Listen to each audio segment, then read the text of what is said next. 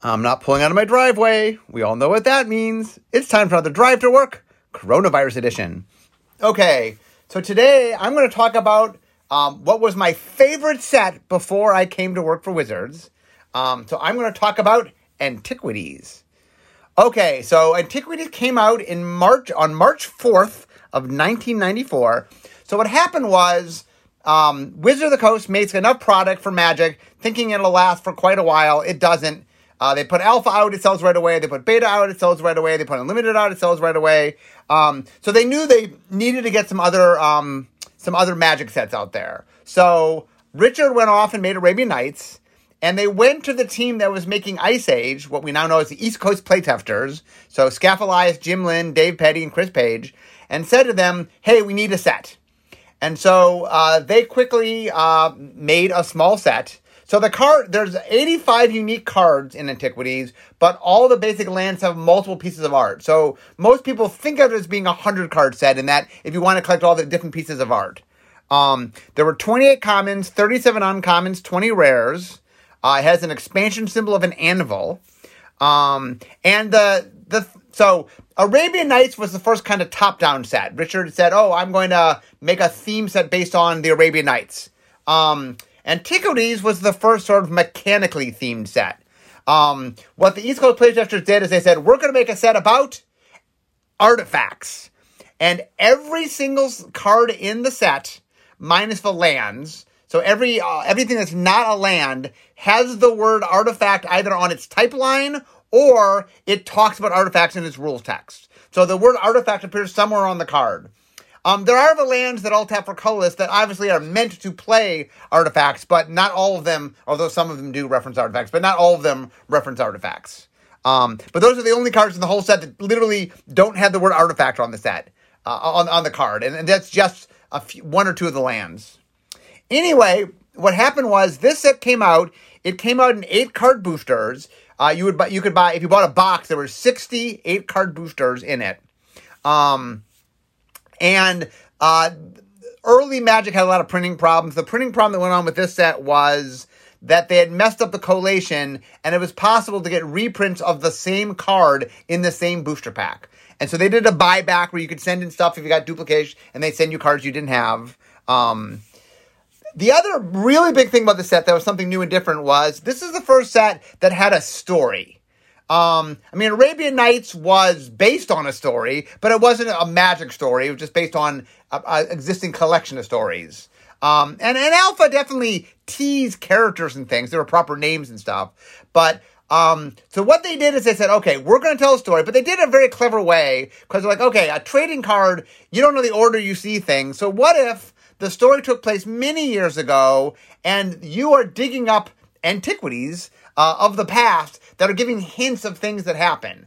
And so the idea was, it was an event called the Brothers' War. So Urza and Mishra, who are brothers, end up getting in a very, very long war that takes over many years of fighting each other. They originally find Power Stones, and there was the Might Stone and the Weak Stone. And anyway, the Brothers' War will last for a long time, and there's a lot of artifact creatures that are fighting this war, and you in the present are digging up remnants of that war. So anyway, from the very beginning of the game, I always liked artifacts. I was a huge fan. The idea that there was a set focused on artifacts was really, really cool to me. So I was quite excited by it. And the hint of the story I thought was fascinating. I really liked what it was doing. And it's the first set that really, this is the set that first mentions the Phyrexians for the first time. This is the set, Urza and Mishra had shown up in name in Alpha, as did Ashnod. But really, this is the story that said, okay, we're going to take some of those proper names and really explain who these people are. So maybe you'd own Urza's glasses or something, but who was Urza? And all of a sudden, you're learning who Urza was, who Mishra was, and such. Okay, so what I'm going to do is go through the set. I'm going to talk about different cards. I'm going to go in what would be collector number order, although I don't think there weren't collector numbers at the time. But how we now order them. So we're going to start with Argivian Archaeologist. So 1 white for 1/1, white and tap. you bring an artifact from your graveyard to your hand. Now, I loved Argivian Archaeologists. This, I believe, was the first card. In Alpha, there was Regrowth, which lets you get back anything. But this was a creature. This wasn't a spell that got back stuff. This was a creature, and a reusable creature. And so I made a lot of artifact decks based on this set, and the Archaeologist showed up in a lot of them because it allowed me to get back things, and I thought it was quite cool. Next, we have Argivian Archaeologist, 1 white 2/2. You tap it to prevent 2 damage to target artifact creature. So a lot of what Scaff and company did in this set was they took things that Alpha had done and found ways to sort of connect them to artifacts. For example, there was a card called Samite Healer in Alpha that you could tap it to prevent 1 damage to any target.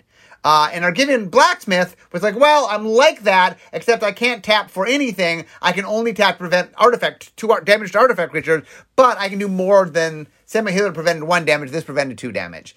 Ended up being kind of narrow. I don't think this card saw lots of play. Okay, next up, we have Artifact Ward and Silk Protection artifacts. So Artifact Ward costs 1 white mana. It's an enchant creature. And then the creature has basically protection from artifacts. Technically, when it was printed, it sort of wrote things out. Let's see, let me look at the, okay, so it doesn't technically have protection. Enchanted creature can't be blocked by artifact creatures, prevent all damage that would be dealt to enchanted creatures by artifact sources, and enchant creature can't be a target of abilities from artifact sources. This card should have been protection from artifacts. The ward that it is copying gives protection. Maybe they thought they couldn't do protection from artifacts at the time. But anyway, you'll notice this in Circle Protection is they took cycles that were 5-card cycles from Alpha, although COP Black didn't show up to Beta, but they took cycles from Alpha Beta, and then they made the artifact version. So Circle Protection artifact, 1 and a white, you spend 2 mana rather than 1, and you prevent all damage from an artifact source. So this is them sort of like taking cycles and then just saying, okay, well this protects you from colors, well this protects you from artifacts. Okay, next up, Dampening Field. So Dampening Field is 2 and a white. Players can't untap more than 1 artifact during their untap step. I'm reading the Oracle text, by the way. When I find fun text that's the original text, I'll read it. But so anyway, this card, there was a card in Alpha. There was 2 cards. One was called Smoke, and one was called Winter Orb. So Winter Orb only lets you untap 1 land per turn, and Smoke only lets you untap 1 creature per turn. Well, Dampening Field was the artifact version of that. Martyrs of Corliss, 3 white, 1/6. As long as Martyrs of Corliss is untapped, all damage dealt to you by artifacts is dealt to Martyrs of Corliss instead. Yeah, there's a card in Alpha. A lot of these, you can see a lot of this early on. This set was made pretty quickly, so there's a lot of riffs going on. Like, oh, here's something Magic did, but now we're going to do the artifact version of this. And what was it called? Avatar. What's it called? Personal Incarnation. Sorry, Personal Incarnation. This is kind of an artifact version of Personal Incarnation, which was an Alpha. Reverse Polarity. White. You gain X life, where X is twice the damage dealt to you so far by this turn by artifacts. So this is another thing. The set had a lot of helping artifacts and then protecting you from artifacts. I think this set was a little bit too strong in protecting you from artifacts. This set kind of, nowadays when we make sets, we definitely put answers to the set in the set, but this set is a little stronger than that in trying to find the answers. Now, that's all the white cards, by the way. There's only 7 of each of the colors in the set. Most of the set is actually artifacts because it's an artifact theme set. So now we get on to blue. So Drafna's Restoration. Put any number of target artifact cards from target player's graveyard on top of their library in any order. So this allowed you to sort of get back your artifacts, but you didn't draw them. You put it on top of your library. There were some decks that used it, but it was a little clunky. Energy Flux, enchantment, 2 and a blue. All artifacts have, at the beginning of your upkeep, sacrifice this artifact unless you pay 2 mana. This was this the first? There were some other cards that made you tax things. So this might be the first thing. There's a card in Legends that's a land that taxes creatures, but this is before Legends. So this might be the first taxing card that made you tax to keep things. I don't think this is copying. I think this was doing something that had been done before. Okay, Hurkyl's Recall. Return all artifacts target player owns to their hand. This card saw a lot of play because early Magic, with the Moxes and Lotus, and there are a lot of artifacts out there. And there's a lot of mana, Soul Rings, and the Hurkyl's Recall became saw a lot of play in early Magic. Power Artifact. Blue, Enchantment Aura. Enchanted artifacts' abilities cost 2 less to activate. The effect can't reduce the mana in that cost to less than 1 mana. So there's a bunch of stuff like this where you can put it on a singular thing to make mana cheaper. We don't do a lot. We do that a little bit, but not as much anymore. Reconstruction. So the next one's Reconstruction. It's a sorcery, costs a blue mana. Return target artifact card from your graveyard to your hand. So this was kind of, in Alpha, there was Raise Dead, which was a single black mana, get an artifact back. Get a creature back. So this was just mirroring that, in blue, though, because blue was, you'll notice here that a lot of blue cards are getting back artifacts from your graveyard. They're bouncing them back to your hand, returning from graveyard to top of library. This one gets them back to your hand. Reconstruction is interesting because there was a little misprint here. Reconstruction forgot to put on the expansion symbol. So this is the first card that was from an expansion that didn't have an expansion symbol. And a little funny story is 1994 U.S. Nationals. At the last minute, they announced that you weren't allowed to play any card that had an expansion symbol on it, which meant basically you could only play cards from the core set and not cards from expansions. But Reconstruction was playable because it didn't have an expansion symbol. So in U.S. Nationals 1994, the only card from an expansion that was playable in the format was Reconstruction. Next, Sage of Latnum. So this card actually just got reprinted in Dominaria. So Sage of Latnum is 1 and a blue. It's a 1/2 creature, human artificer. Although it was a sage at the time it was printed. Tap, sacrifice an artifact, draw a card. So it allows you to turn artifacts into card drawing. And it's actually kind of balanced. Like I said, we've reprinted it. We reprinted it in Dominaria because it was safe to reprint. Okay, and the final, this was one of my favorite cards in the whole set. Transmute Artifact. Blue, sorcery. Sacrifice an artifact. If you do, search your library for an artifact card. If that card's converted mana cost is less than or equal to the sacrificed artifact's converted mana cost, put it onto the battlefield. If it's greater, you may pay X for X of the difference. If you do, put it on the battlefield. If you don't, put it into its owner's graveyard, then shuffle your library. So what this lets you do is turn an artifact on the battlefield into an artifact from your library. You had to pay extra mana if the thing you're getting was bigger. Interestingly, I had so many. I loved this card. I made the card Tinker in Urza Saga because I was trying to make a cleaned up version of Transmute Artifact and ended up making what R&D has claimed to me the most broken card I ever designed, which was Tinker. But anyway, Tinker was me trying to do a cleaned up version of Transmute Artifact. I kind of took away the things that kept it in balance, like the paying extra mana. But anyway, this was one of my favorite cards. My favorite white card was Argivian Archaeologist. My favorite blue card was by far Transmute Artifact. Okay, now we get into black. Artifact Possession.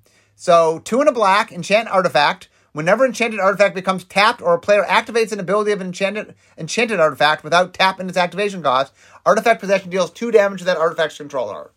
So there was a card called Wanderlust in Alpha. There are a bunch of cards that kind of punish you for having a creature or a land or particular things. This was kind of the equivalent for artifacts. It also does damage when you activate it, so it becomes tapped or becomes activated. So it's a little different. Wanderlust just punishes you every turn no matter what. Okay, Gate to Phyrexia, one of the big breaks of all time. Black enchantment. Sacrifice a creature. Destroy target artifact. Activate this ability only during your upkeep and only once per turn. I think this is the only black card that destroys artifacts. Early Magic definitely had the philosophy of, well, yeah, black's not supposed to be good at this, so we'll just make it really weak. And this card is weak, but it's now our belief is, look, don't let cards do things they're not supposed to do. Even doing it weak, if the deck really needs it. Like this card sees play in Commander, I know, because if you're playing a black deck and you really need to get rid of artifacts, this is your only choice. Which is the problem with making weak versions of things is if the goal is you're not supposed to do it, even weak things are doable. I think this is there's a few other cards that do it, but this is introducing Phyrexia. This is one of the few cards that makes mention of Phyrexia. There's flavor text about Phyrexia. So this is the introduction of the Phyrexians for the very first time, which is, in fact, is Magic's oldest villain. In Legends, we meet Nicol Bolas. So a set later, you meet Nicol Bolas. So they both are from the first year of Magic, basically. I mean, it came out in 94, but if you thought, both of them came out before a year of Magic had gone by. Okay, next, Haunting Wind. So enchantment, 3 and a black. Whenever an artifact becomes tapped or a player activates an artifact's ability without tapping its activation cost, Haunting Wind deals 1 damage to that artifact's controller. So it's sort of weird. Haunting Wind and artifact possession are kind of the same thing, except artifact possession goes on a particular artifact and only punishes that artifact, where Haunting Wind affects all artifacts. Now, I think it affects everybody, not just yours, but everybody's. So this is meant a little bit more as a sideboard card. Phyrexian Gremlins. Okay, so Phyrexian Gremlins, I think this card was a gremlin when it first came out, then became, I think, an Ufi for a while, and then when Gremlins came back in Kaladesh, it went back to being a gremlin. So 2 and a black, it's a gremlin creature. 1/1, you may choose not to untap Phyrexian Gremlins during your untap step. Tap target artifact. It doesn't untap during its controller's untap step for as long as Phyrexian Gremlins remain tapped. So there's a series of cards we did for a while early on where you would sort of lock things down, and then as long as this creature stayed tapped, that stayed tapped. Why this is an artifact, why this isn't black. Black kind of locking down artifacts isn't really black. As you can see, there's a lot of, the color pie at the time was, like, a lot of it hadn't been figured out yet, so I mean, it's not really a knock against, the East Coast playtesters. Like, the color pie hadn't really resolved some of this, so they sort of did some things, and after the fact, like, oh, okay, let's clean this up a little bit. Okay, next, Priest of Yawgmoth. So 1 and a black for a 1/2, human cleric. Tap, sacrifice an artifact. Add an amount of black mana equal to the sacrificed artifact's converted mana cost. There's a card in Alpha called Sacrifice, where you sacrifice creatures to get black mana. This was that, but on a creature and for artifacts. Xenic Poltergeist. This is my favorite of the black cards. Xenic Poltergeist, 1 black. It's a 1/1 spirit. It was summoned Poltergeist originally, but later becoming a spirit.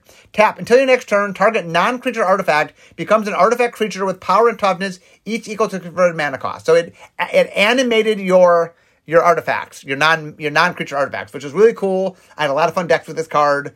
Once again, why is this black? It's kind of weird in black, but because there was not a lot of definition of what did artifacts, a lot of stuff in Antiquities, looking back, I mean, with now it more cleaned and figured out, it does a lot of stuff that we don't let it do anymore. But anyway, this was a pretty cool card. It's my favorite of the black cards. And finally, Yawgmoth Demon, in black, that is. 4 black, Demon. It's a creature, 6/6. It's got flying, first strike. At the beginning of your upkeep, you may sacrifice an artifact. If you don't, tap Yawgmoth Demon and it deals 2 damage to you. So Yawgmoth Demon, there's a card called Lord of the Pit in Alpha, where you sacrifice creatures or it attacked you. This was them doing their version of Lord of the Pit, except this thing likes to eat artifacts. Because Yawgmoth Demon, this is one of the Phyrexians. Yawgmoth was of the Phyrexians, so this is one of the Phyrexians. Okay, now we get into red. Artifact Blast. Red, instant, counter target artifact spell. Again, there's a lot of color pie violations in Antiquities. Red is allowed to destroy artifacts. It is not allowed to counter artifacts. Now, obviously, this card does do it, but it is not something that red is supposed to do. Red is supposed to be good at destroying them once they're there. But there's a lot of, because they made a set all about artifacts, they really stretched things. And once again, it wasn't like it was established what could or couldn't do something. So, next, Atog. This is clearly my favorite red card, and one of my favorite cards in the set. The funny thing at the time was Atog, so Atog is 1 in a red, 1/2, creature Atog, sacrifice an artifact, Atog gets +2/+2 until end of turn. There was a lot of belief when this set first came out that Atog was a bad card. And I made a lot of decks to demonstrate to my friends that Atog was not a bad card, but in fact a pretty good card. And I made a lot of Atog decks. Atog was my favorite creature, up until Maro, became my favorite. Atog was my favorite creature for a long time in Magic, or at least in early Magic, not a long time, but in early Magic. So Atog, by the way, is anagram of goat, and the idea is because it eats anything. I would go on later, my love of Atogs, I would make a mega cycle of Atogs, meaning I made Atog in every color. Because we were on Mirage, we were working on like Foratog, and I realized it was an Atog in green, and then after Foratog, we made Necrotog, and then we made Chronotog, and then we made Oratog. And then in Odyssey, I made multicolor versions of the Atog. I made allied colors of the Atogs. Anyway, I love Atogs, so big Atog fan. Next, Detonate, X and red, sorcery. Destroy target artifact with converted mana cost X. It can't be regenerated. Detonate deals X damage to that artifact's controller. So the idea is not only do you blow something up, but it also deals damage to them. But it has X in it. Red is supposed to destroy artifacts, so that was a pretty good red thing. Dwarven Weaponsmith, 1 in red, dwarf. Originally it was just summon dwarves, even though only one dwarf was pictured. Is now a dwarf artificer, 1/1. Tap, sacrifice an artifact, put a +1/+1 counter on target creature. Activate this ability only during your upkeep. It's interesting. There's a lot more restrictions of when you can do things. There's a lot more worry that if you just do it any time, it will cause problems. Nowadays, we're a little more willing to, like, this probably wouldn't be during your upkeep anymore. Goblin Artisans, red, 1/1, Goblin Artisans. Goblin Artificer. Originally, we just summoned goblins. Tap, flip a coin. If you win the flip, draw a card. If you lose the flip, counter target artifact spell you control that isn't the target of an ability from another creature named Goblin Artisans.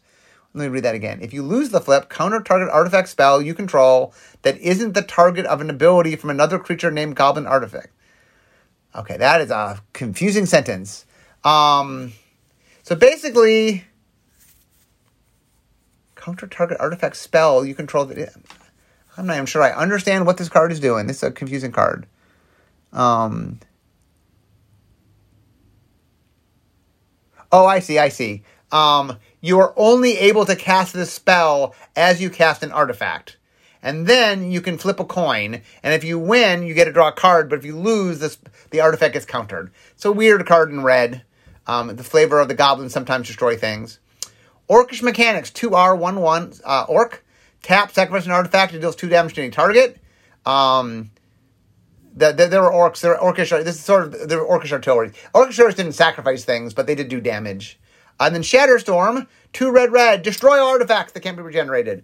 Some reason early on in Magic, we were scared to death of regeneration. Everything stopped regeneration. And so you see it here, like, now just destroy it. For a while, by the way, we had, not when Antiquities came out, but destroy can't be regenerated started to be called bury for a while because we did it so much. The reason we don't do bury anymore is we don't have regeneration, and we don't hose regeneration. Okay, those are the red cards. So now we get into the green cards. Okay, our Argothian Pixies. I love Argothian Pixies.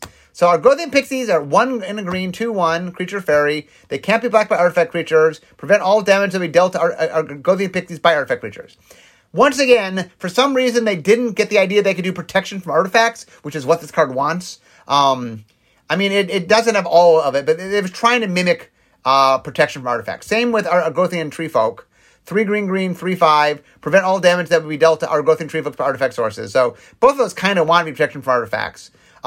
Pixies are my favorite of the ones that are here. I had a deck, a little weenie deck, and because the Mishra's Factories were so much of a problem, Argothian Pixies were key to my deck digging through the Mishra. I'll get to Mishra's Factories. This is probably a 2-podcast thing just because I can see from my clock. I'm going to get through half the set, but I'm not going to get through all the set. Okay, Citadel Druid. 1 in a green, 1/1. Human Druid, or the original was just a Summon Druid. When an opponent casts an artifact spell, put a +1 counter on Citadel Druid. So, Richard had made a creature that whenever a creature died, you got a +1/+1 counter. And so I think they were riffing off of that. Alpha did have things with +1/+1 counters, but like Fungasaur got a +1/+1 counter when you were damaged. So Alpha and Arabian Nights has sort of made a few cards that like when thing X happens, get a +1 counter. Because this was an artifact spell. Now note that it's not when anyone casts an artifact, it's only when the opponent casts an artifact.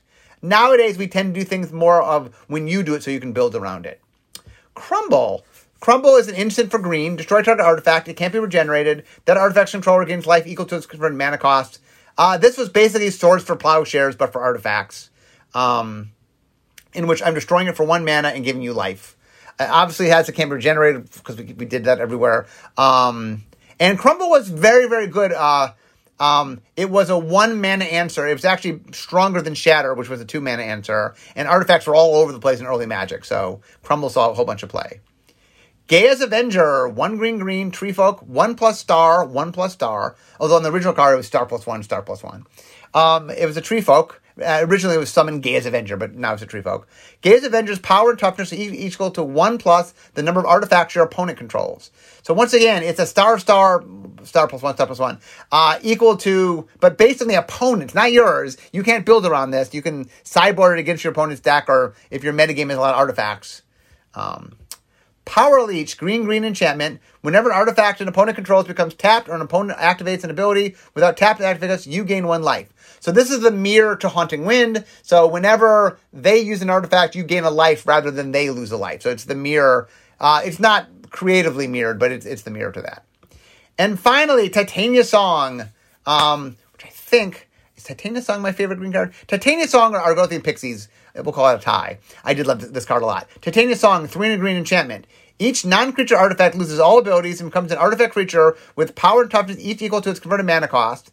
If Titania Song leaves the battlefield, this effect continues until end of play. So it animates all your artifacts. So Xenic Poltergeist animated it temporarily, and it just could do 1 creature. This did all of them. I made a whole bunch of animating artifact decks, so I did love Titania Song, and I did love Xenic Poltergeist. And Argothian Pixies was a key part of my deck, so I really enjoyed that.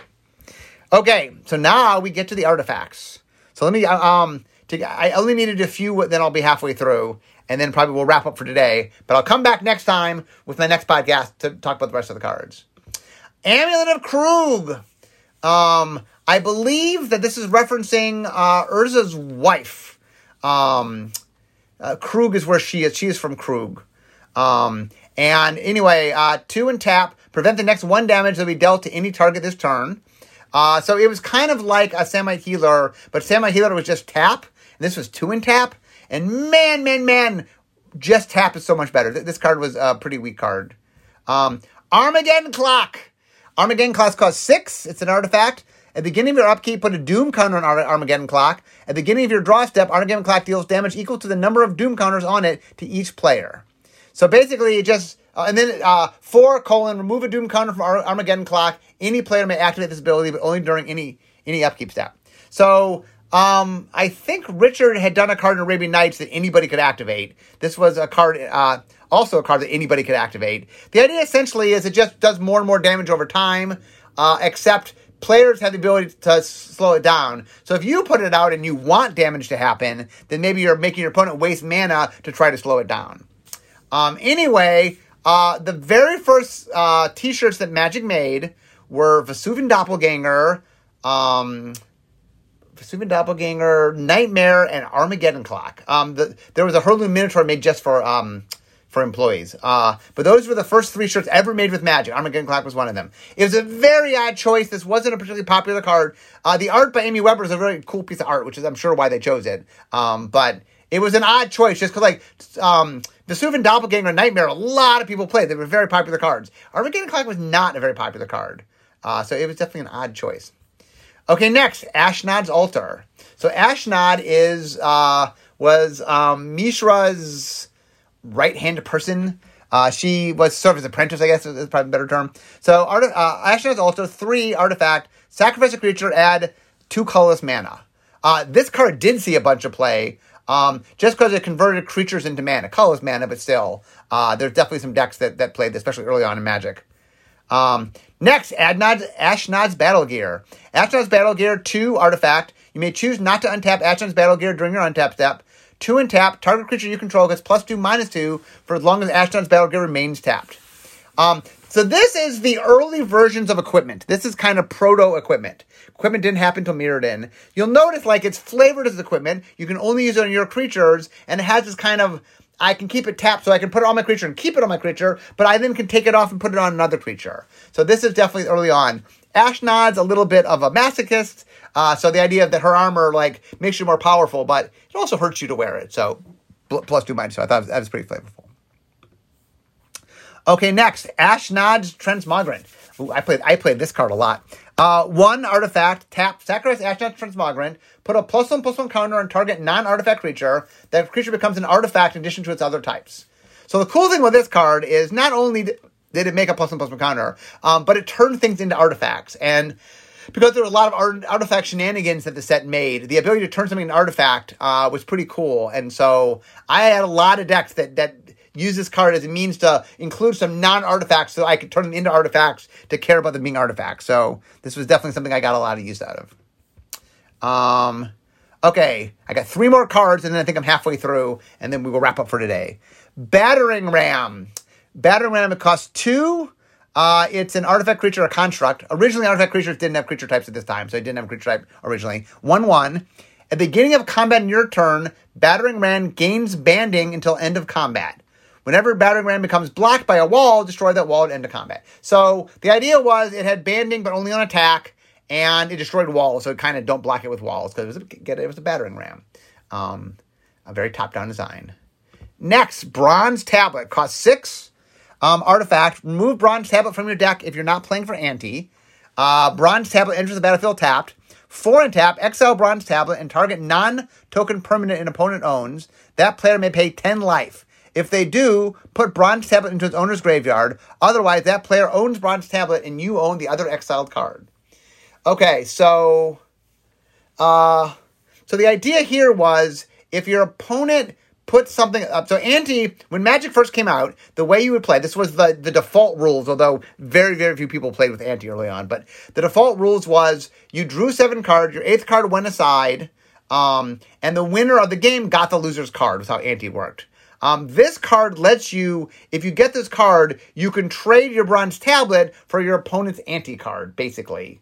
And so even if you lost the game, you still could get their ante card. Ante did not last very long, and so this is early enough. There's still ante cards in the set. The ante cards would ante was officially the way to play when Magic first came out. Almost nobody did it. It was very. I mean, I used to go to some ante nights where I had a friend that ran a shop, and they would do once a month ante nights, and we'd make special decks where you knew you were anting. But early Magic, you would sit down and go, "We're not playing for ante, right?" That was just kind of how you would start games when you would play against strangers. Okay, the last and final card, and then I'm halfway through the set, is Candelabra of Tawnos. A very powerful card. Costs 1. It's an artifact. X tap, untap X target lands. There are lands in the set that I will get to in the next podcast, the Urza Tron, that can tap for more than 1 mana. So this card allowed you to basically go up way in mana. There were other reasons to untap lands. I'm not saying that the only reason to untap lands was mana, but one of the strengths of this card was there are some cards that tap for a lot of mana, and this lets you untap them the cost of 1 mana. And so for 1 mana, you can get more than 1 mana. So it allowed you to really get huge amounts of mana. But anyway, this card was a very powerful card. It was restricted long ago. But anyway, it was pretty cool. And Tawnos, by the way, is the... Ashnod was the apprentice to Mishra. Tawnos was the apprentice to Urza. And for those who don't know the story, Tawnos and Ashnod had a thing for a while. Star-crossed lovers sort of thing.